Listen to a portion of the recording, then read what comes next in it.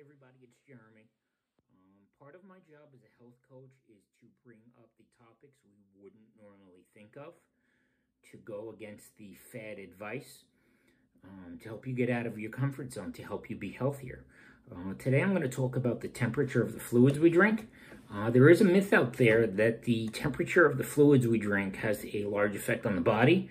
The reality is that it depends on the situation. In any normal situation, cold water is best, while water between 50 and 72 degrees allow our bodies to rehydrate faster because it could be absorbed more quickly. Many people think that drinking cold water will help lose weight faster because the body has to work harder to warm it up.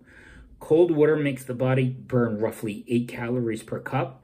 When it comes to weight loss, either way is good, either warm or cold. In fitness, there have been a couple of studies done that have tested if the benefits of drinking cold temperature or room temperature water is best for the body during exercise. What the results show is that it depends on the type of exercise being done. In general, cold water benefits consist of delaying the increase of core body temperature. However, room temperature water proves better when lifting weights, slightly better. The studies also show that drinking water restricts digestion, while warm water helps break down foods, aids in constipation, and will even help lose weight while improving blood circulation. Room temperature water can help stop pain like headaches, making it better for a headache than even Tylenol. Warm water also helps for a more youthful look. But be aware, drinking cold water does affect the body in some strangely bad ways as well. There are links that cold water is more difficult to pass through the respiratory tract, while hot water and even chicken soup help people breathe more easily.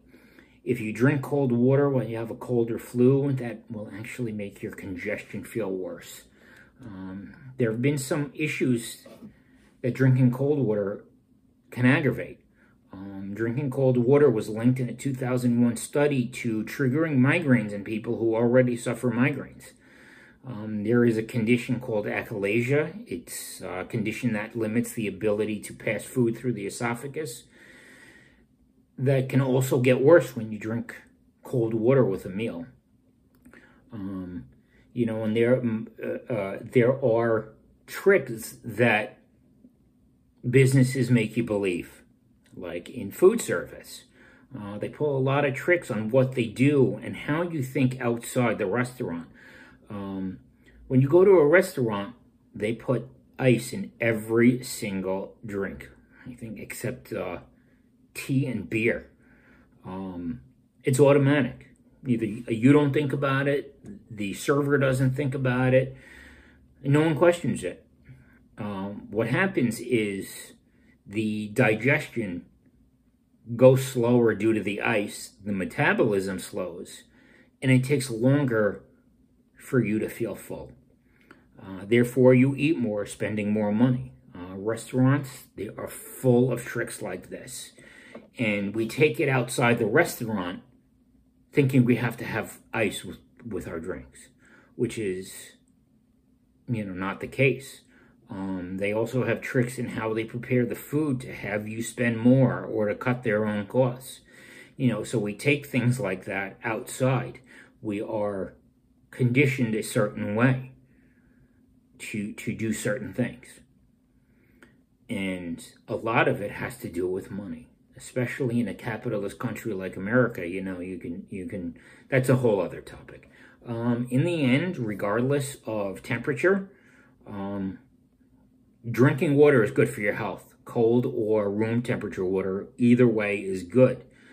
The most important thing is drinking enough.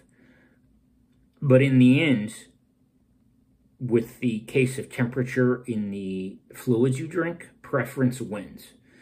This was a quick video, but hopefully there will be more, and hope to see you soon.